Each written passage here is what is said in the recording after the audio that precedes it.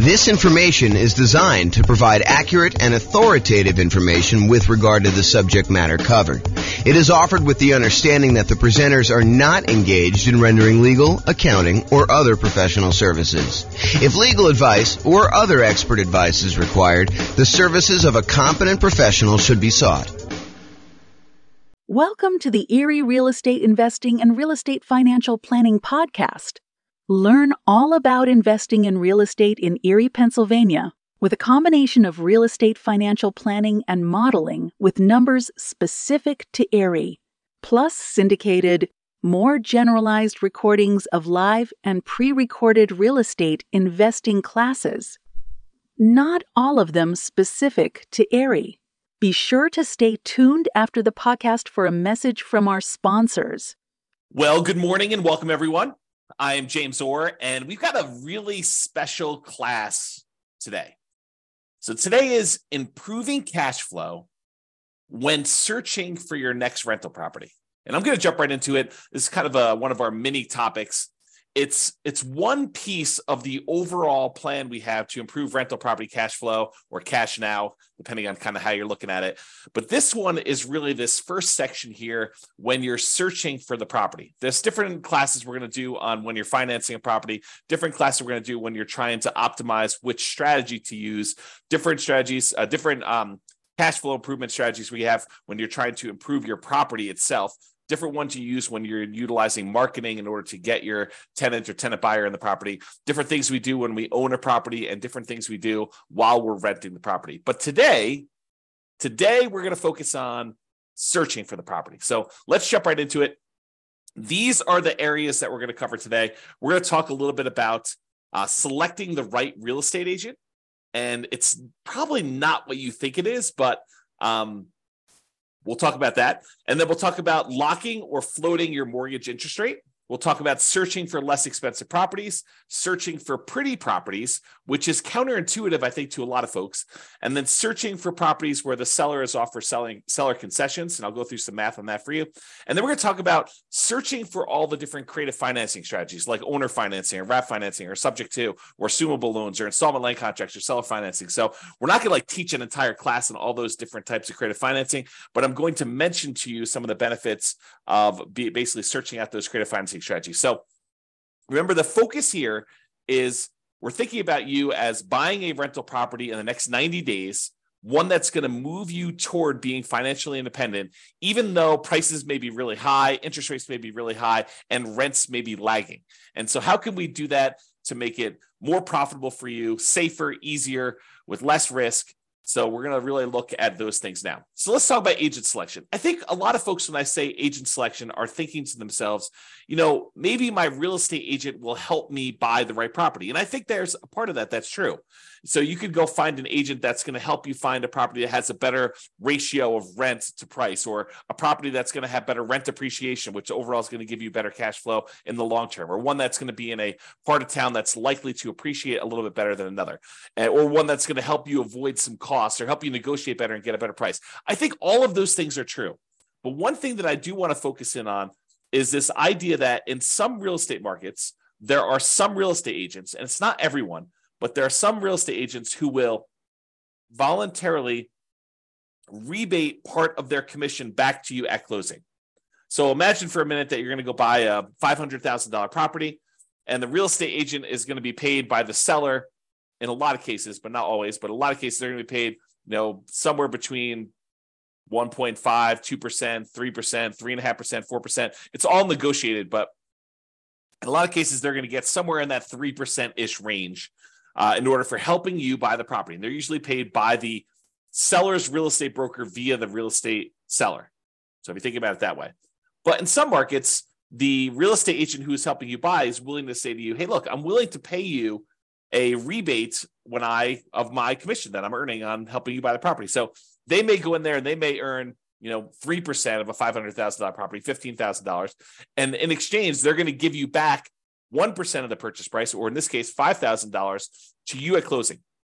So once you close on the property, they're going to get $15,000. They're going to take part of their $15,000 and give $5,000 back to you. And this is all negotiated, right? Like some real estate agents will offer this up front. It's kind of like their program. Some real estate agents, you can negotiate getting a rebate back of their fee. And so it's just something to think about. So what I want to talk to you about is why this might be in a cash flow improvement. At first, you might think, well, I'm just getting part of my down payment back. Well, sort of, right? And I think that's true. You are getting part of your down payment back, part of the money that you had to come up with in order to buy the deal. But if you think about it in terms of how it improves cash flow, you might think about it this way. So it's almost like if you got $5,000 back on a $500,000 purchase, it's almost like getting $400 more per month back for a year, plus a little bit more. I mean, $400 per month for a year would be $4,800, and you got $200 extra. So it's really like getting $400 more back. And then at the end of the year, maybe rents have gone up a little bit, and you're not, if you were $400 a month negative, then maybe rents go up a little bit, and now you're not quite as negative after that. So you could look at this as offsetting some of your negative cash flow. If you've got negative cash flow on your property, ideally, we're trying to get you to the point where we can improve it all these different ways where you have very little or no negative cash flow or significantly positive cash flow, depending on your market conditions and where you are and what you're putting down and what your strategy is and how you're doing all this stuff, because a lot of it's variable. But ideally, if you were buying a property and let's say hypothetically it had $400 a month negative cash flow, but you're able to get this $5,000 rebate back from your real estate agent, then for the first year, you're kind of break even. And then after that, maybe rents have gone up. Maybe maybe you're renting a $2,000 a month property or a $3,000 a month property, and maybe rents go up by 5%. I mean, I think that's probably a pretty aggressive growth rate, although we've seen more than that recently. But I think over a long period of time, that 5% per year is pretty aggressive. But if you got 5% on a $2,000 a month property, if I'm not mistaken, that's $100 a month. Now your cash flow is not $400 a month negative; it's only $300. And if you're on a $3,000 property, 5% improvement in cash flow. If I'm doing my math right, is $150. Now you're not negative $400, you're negative $250. So this could help get you over that first year of offsetting some pretty significant negative cash flow. Or if you have positive cash flow, it's a way to improve cash flow for the first year, if you think about it that way. Or a totally different way of looking at this, which I think is the one that most people are not finally attuned to, is you could take that $5,000 and instead of applying it directly to offset any negative cash flow or improving cash flow in that first year, you could say, I'm going to take that $5,000 and I'm going to use it to buy down the interest rate to improve cash flow on the loan I'm getting. Now, you may need the $5,000 upfront to kind of pay this to the lender when you go to closing, but you're getting it right back after you close as a rebate from the real estate agent in this example. So you may put up $5,000, buy down your mortgage interest rate, knowing that after closing, you're going to get $5,000 from your real estate agent, which could help offset the money you had to put up to do that. So how much improved cash flow will buying down the rate for $5,000, how much will that improve cash flow? Let's take a look. So this is a sheet that one of the lenders I've worked with locally here, his name is Matt Weaver with Excel Financial, but he just sends over a sheet showing you kind of what rates are. And this happens to be the rates that he sent over earlier last week. And so I just pulled it up. It happens to be for a $500,000 property for a well-qualified buyer. I believe they're putting 5% down. So this one shows you, I'm not going to go into all the detail. I probably should do a whole class on how to analyze these. In fact, I think it's on the schedule for doing financing. So this one, though, shows you basically how much you had to pay in order to get an improved rate. So this shows you what your interest rate is. So if you decide, hey, look, I want to get the rate from my lender by not putting in any extra money. Like you could go to lender and say, look, what is my rate today if I don't pay you any extra points or extra fees? And they'll say to you, well, it's somewhere between 6.75 and 6.875 is what the rates were at this particular recording. And they vary all the time. And the amount you pay to buy down these things vary all the time. I should mention that too. But right now, if you take 6.875, you're going to get a small $618 credit at closing from your lender. Okay, so you'll get a credit. If you decide to pay $741, you could get 6.75. But what's interesting is if you choose to pay, a little bit more than, $4,000 and change, basically it's this $3,867 plus this 618, you can go from having a payment of, so whatever that is, $4,000, it's less than the $5,000 you're getting as a rebate. You could go from having a payment of $3,120 to a payment of $3,002. So in exchange for paying, just over, $4,400 or so, I'm really estimating. So paying about $4,400 to the lender, you can buy down your mortgage interest rate to 6.5%. So going from 6.875 to 6.5% is an improvement of $118 a month, the difference between $3,120 per month and $3,002 per month. So by going and doing that, you can improve your cash flow by $120 a month. It's not $400 a month for the first year. It's $118 a month for 30 years. Now, that might be an interesting way to improve cash flow. Because if you plan on holding this property forever, if you're not buying it with the intention of selling it to then pay off properties or do whatever you need to do there, you're basically buying this property because you know that it's going to be in your portfolio as a long-term buy and hold where you intend to pay the property off over time, then maybe buying down the interest rate isn't the worst thing in the world, and it could improve your cash flow by $118 in this example. Okay, so that is one way that choosing a real estate agent could have an improved impact on your positive cash flow. Okay, next strategy. Locking or floating the rate. So mortgage rates change every day throughout the day. I would say most lenders tend to do a once a day adjustment. So, they reset their rates from their lenders at, 8 o'clock in the morning every day. And those are the rates that they're allowed to go and tell people throughout the day. So if you go to a local credit union or something like that, they may update their rates at 8 o'clock in the morning. And if you call anytime throughout that day, they're going to quote you that rate. But the rates are really changing all the time throughout that day. And the next day, when you wake up, they're going to be 8 o'clock in the morning. They're going to change the rates to whatever the current rate is for that day. So if you think about it, while you're shopping for a property, what if you're concerned that mortgage interest rates are going to go up? Well, it's really difficult to accurately predict the future. I mean, we really don't know if interest rates are going to go up or interest rates are going to go down. We can sort of guess based on, what's happening in the political world, but, unexpected things happen all the time. And those can impact mortgage interest rates. But if you're concerned that rates will go up, you're like, look, I can afford this right now, but if rates go up too much more, it's not going to be worth buying. Maybe what you want to do is go talk to your lender. And with some lenders, you can choose to pay a fee to lock in your rate while searching for properties. You can say, look, I know I'm buying something in the next 90 days. If I go pay you a fee, then we can lock in this mortgage interest rate and I will be able to get this rate definitely anytime within the next 90 days in order to close on my property. And they will a lot of times do that for you.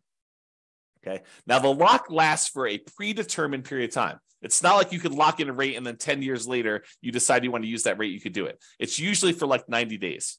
And I'm not a lender, but my understanding is how lenders are using this is they're going in and they are pre-purchasing that block of financing for you. So they're saying, look, we reserve this rate at this style of thing, and it costs them a little bit of money to do that. Then if rates go up between when you lock your rate and when you close on the property, you're not penalized with the higher rate and have improved cash flow.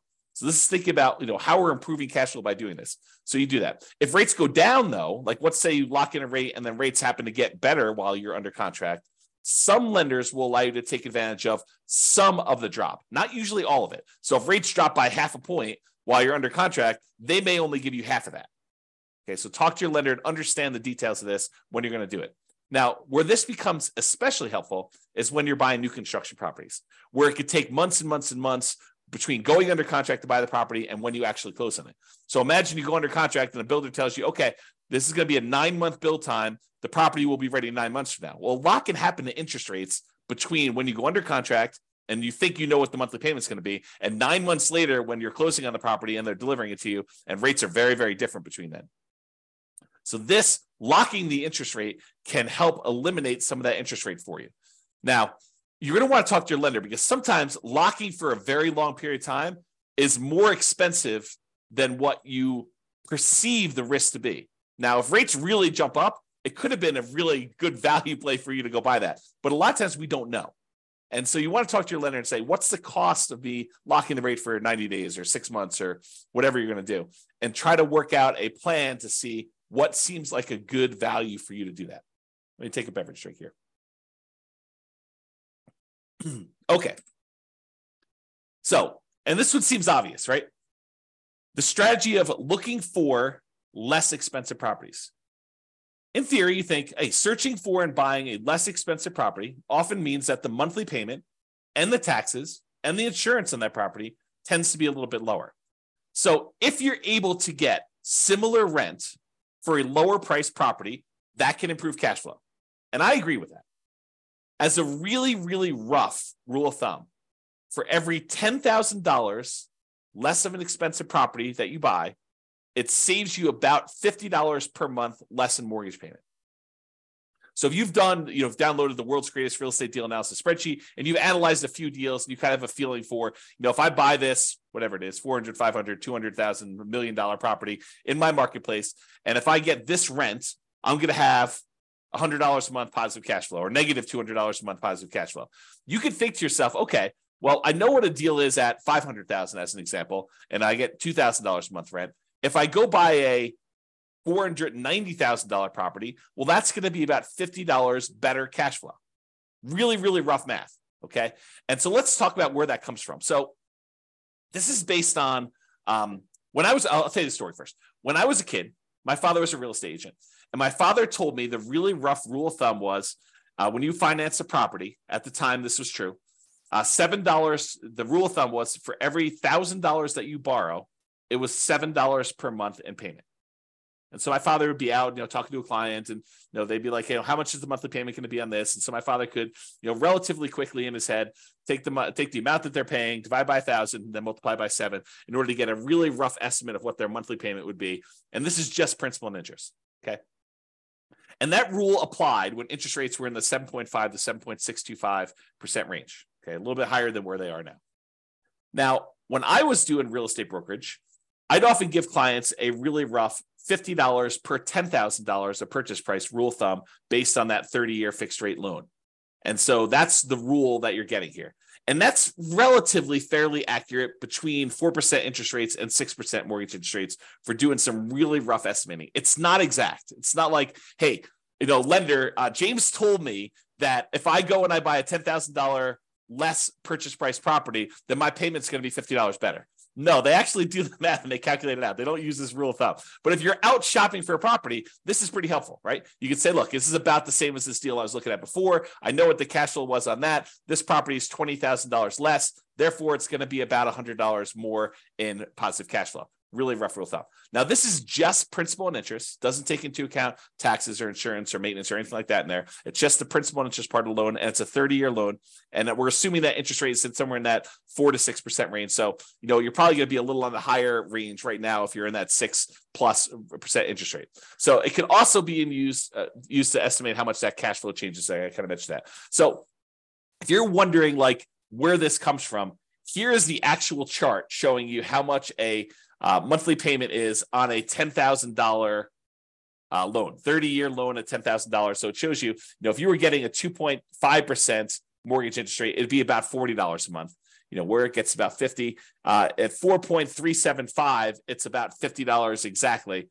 At about whatever this is, almost 6%, it's about $60 per 10,000 exactly. And you can see it goes all the way up here, like I did, all the way up to 10% mortgage interest rate. And at a 10% rate, it's, high $80 for doing that. So you can get a rough idea of what those numbers are if you want to look at them. Okay. Let's talk about seller concessions. So seller concessions is when the seller agrees to contribute some money towards your closing costs. A lot of people think of this as this would reduce how much money I need to bring to closing because it helps cover, things like closing costs or my share of title insurance or, my share of the loan costs or whatever it is. So you can think of it that way. But you can also think of it as a way to reduce your mortgage interest rate. Remember we talked before about getting a rebate from the real estate agent and being able to buy down the interest rate? Well, you could use seller concessions in order to buy down the mortgage interest rate in order to improve cash flow. So let's say you're prepared, you've got enough money to do your down payment, you've got enough money for all your closing costs, and now you're thinking, okay, I really want to improve cash flow. One way to improve cash flow is to say, I want to look at properties where the seller is offering some type of seller concession, which will allow me to use the money they're giving me to buy down the interest rate by whatever amount that was. So if you remember from the real estate agent rebate example, we talked about a $5,000 kind of buy down, a rebate would allow you to buy down the mortgage interest rate such that your improved cash flow by $118 per month for the entire 30-year period.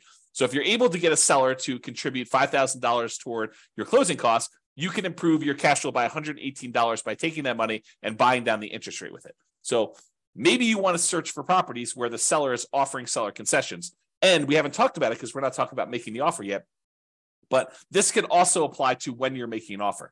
remember when you're making an offer, maybe you talk to your real estate agent and you say, look, I'd really like to be able to try to negotiate to get some seller concessions in here and get the seller to contribute some money that you could then use either to offset some of your closing costs and or take some of that money and buy down the interest rate. Okay. All right. Let's talk about pretty properties, kind of building on this theme. So I'm going to kind of walk you through an example here that may be counterintuitive, right? Because I think a lot of real estate investors, they think that, buying a property that needs a little work and capturing a little sweat equity is a better deal. For example, let's say you can go find a property that needs $10,000 in work, but you could buy it for a $30,000 discount. So if you think about it, you're going to go in there and you're going to find a property. It's kind of rough, needs a little bit of fix up, needs some kind of attention to stuff. But for $10,000 out of pocket, plus maybe some of your sweat labor, kind of your effort doing it, maybe $10,000 in hard cash and materials and goods and stuff like that, you could buy this property. You're buying it at a $30,000 discount, such that if you put in the $10,000 worth of work, you've captured, using sweat equity, I use captured in kind of quotes there, but you captured $20,000 in equity. You basically got $20,000 in equity by doing this work yourself and paying the $10,000 in materials and goods and do that. So if you were going to buy a property that way, and if you were going to sell the property or eventually do some type of cash out refinance where you could take advantage of that equity that you captured, ultimately that could be advantageous to you. I will totally admit that. However, what if you have zero intention of ever selling that property? And you have no intention of actually doing a cash out refinance on that? What if you're buying this property because this is going to be one of the assets you plan to have in your portfolio long-term as a cash flowing asset that is going to help you achieve financial independence? Well, if you're thinking about it that way, does it really matter that much that you captured $20K in equity? Well, maybe. I mean, buying a property at a $30,000 discount, it does improve cash flow, right? Because you're basically borrowing less. So a $30,000 discount means that you're likely saving about $150 to $200 per month in cash flow.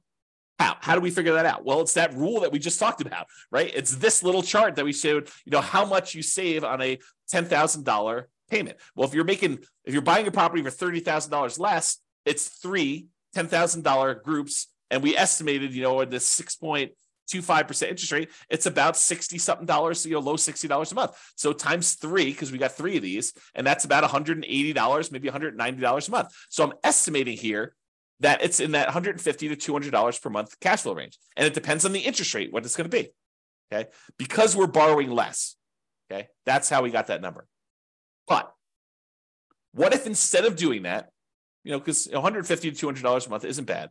But what if instead of doing that and finding a property that needs work and having that extra $10,000 that we have to have on the hand in order to do the work and then doing all the labor ourselves and kind of putting in all effort, what if instead of doing all that work, we said, look, I'm just going to find a pretty house that doesn't need any work. And I'm not going to worry about getting a discount. I'm just going to buy a house that looks nice, is ready to go, it's rent ready, or I'm ready to move in and live there for years and no matter, whatever we're doing there. And I use that $10,000 that someone else might use to do the work and capture $20,000 in equity. And I'm going to take that $10,000 and instead of doing work, I'm going to buy a pretty house and I'm going to use that money to improve my interest rate, to buy down my interest rate instead. What does that do for cash flow? Well, that's interesting. So using that same chart I got from my lender, instead of using the $4,000 or so that I used before when we had that rebate from the real estate agent, I said, well, I could pay about $10,000 as a discount. And that improves my interest rate from, somewhere in this 6.875 to 6.75 all the way down to 6%. So I bought down my interest rate for a 30-year loan for the entire duration of the loan. It's not a temporary buy down. This is a buy down for the entire loan. But I do that, and now my payment goes from $3,120 a month to $2,848, an improvement of $272 per month. Now, before, if I had done the work, I would have had more equity. But what does equity do for me? If I'm keeping the property long-term to buy and hold, it doesn't really help me at all, right? It does improve that cash flow because I bought it for $30,000 less. But instead of taking that $10,000 to capture $20,000 in equity, I took the same $10,000 and I've now improved my cash flow by $272 a month instead of about $180 a month. So it's almost $100 more improved cash flow by doing it this way. And you bought a pretty house, you didn't need to do any work. I don't know. Seems like it's something to consider. So talk to your lender about buying down the interest rate and how much it would cost and run the math and say, Is this worthwhile doing? All right, let's talk about some creative financing stuff. So I've kind of grouped all these together because you could search for properties that are owner financing, or search for properties that you could take over a loan, or search for properties where you could lease option it if you really want to get creative, or wrap financing, or subject to, or agreement for deed, or bond for deed, installment land contract, or all those different things. What I've basically done is I've grouped them all together and said, look, you can search for properties where you're able to get non-traditional financing. You don't have to go to a mortgage broker anymore and do all this. So I'm going to just very briefly, because this is not intended to be a class in creative finance, I'll very briefly run through what the differences are between these, and so you understand them, and that way you'll understand it. And then I'll kind of make one or two comments just on these in the terms of using this as a strategy. Okay, so owner financing is when a seller owns a property free and clear. They do not have a mortgage on it, and you go to them and say, I'd like to buy your property, but I would like you to act as the bank. I'd like you to deed me the property, and I will actually make payments to the property for you. I make payments to the property to you as if you were the bank. And then once I made the payments, you release your kind of deed of trust on the property, your security instrument, and then I own it free and clear. Okay, so that's the idea behind owner financing. Basically, the seller acts as the bank. With wrap financing, the seller is sort of acting as the bank, but they still have a loan in place. So you're going to go buy a $500,000 property, and they still owe $200,000 on that. But the seller says to you, okay, I'll tell you what, you make me a payment as if you're buying it for $500,000. I'll take part of what you pay me. I will pay the underlying loan of $200,000 that I still have, and I will keep the difference. So that's wrap financing. You're wrapping an existing loan that already exists on the property. Okay. Loan assumption. There are certain loans that are assumable, FHA loans, VA loans, as two examples, where you could go in there, and it's usually as an owner occupant, but you go in there and you formally go to the bank and say, I would like to qualify and formally assume all responsibilities for this loan. And by doing that, you're able to capture these really low interest rates we had over the last 5 years or so. So you can go find an FHA loan at 3.5% or 3% and buy it instead of getting a new loan at 6.5%. Okay, so the idea is you can go get these really attractive loans that are already out there and take them over by formally assuming them. And it could be a significant way for you to improve cash flow. We'll talk about a little downside to that here in a second. You can go in there and find a rent-to-own program. Let me take another sip here.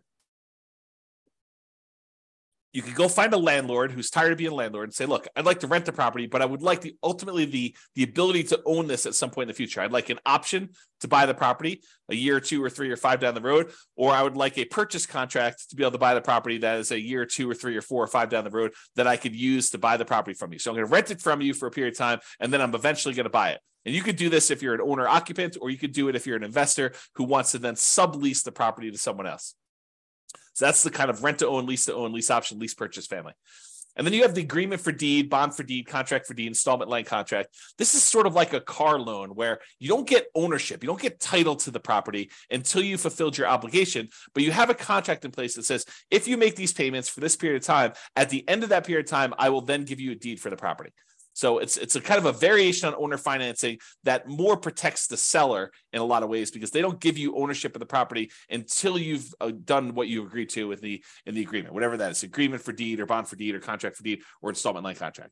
And then finally, subject to is when a seller deeds you ownership of the property and they leave their existing loan in place. It's sort of like a subset or variation on wrap financing. With wrap financing, you're paying the seller. The seller is usually paying the underlying loan on the property, and you're kind of like part of the money goes to the seller, part of the money goes to the underlying loan. A lot of times with subject to, you're basically making an agreement with the seller where the loan is very high loan to value. You know, you're buying a $500,000 property and the loan is for $480,000, and the seller's like, look, I'm going to deed you the property. You just agree that you're going to make payments on this loan that's still in my name, and we're going to leave that loan in place. You're not formally assuming it. You're not going to the lender and saying, I am applying to formally assume all responsibilities for the loan. You're just saying, look, the seller's deeding you the property. You're now the owner. Deed means ownership. They're deeding you the property. Now you're making payments on the underlying loan to this that the seller has on there. And the loan is staying in the seller's name.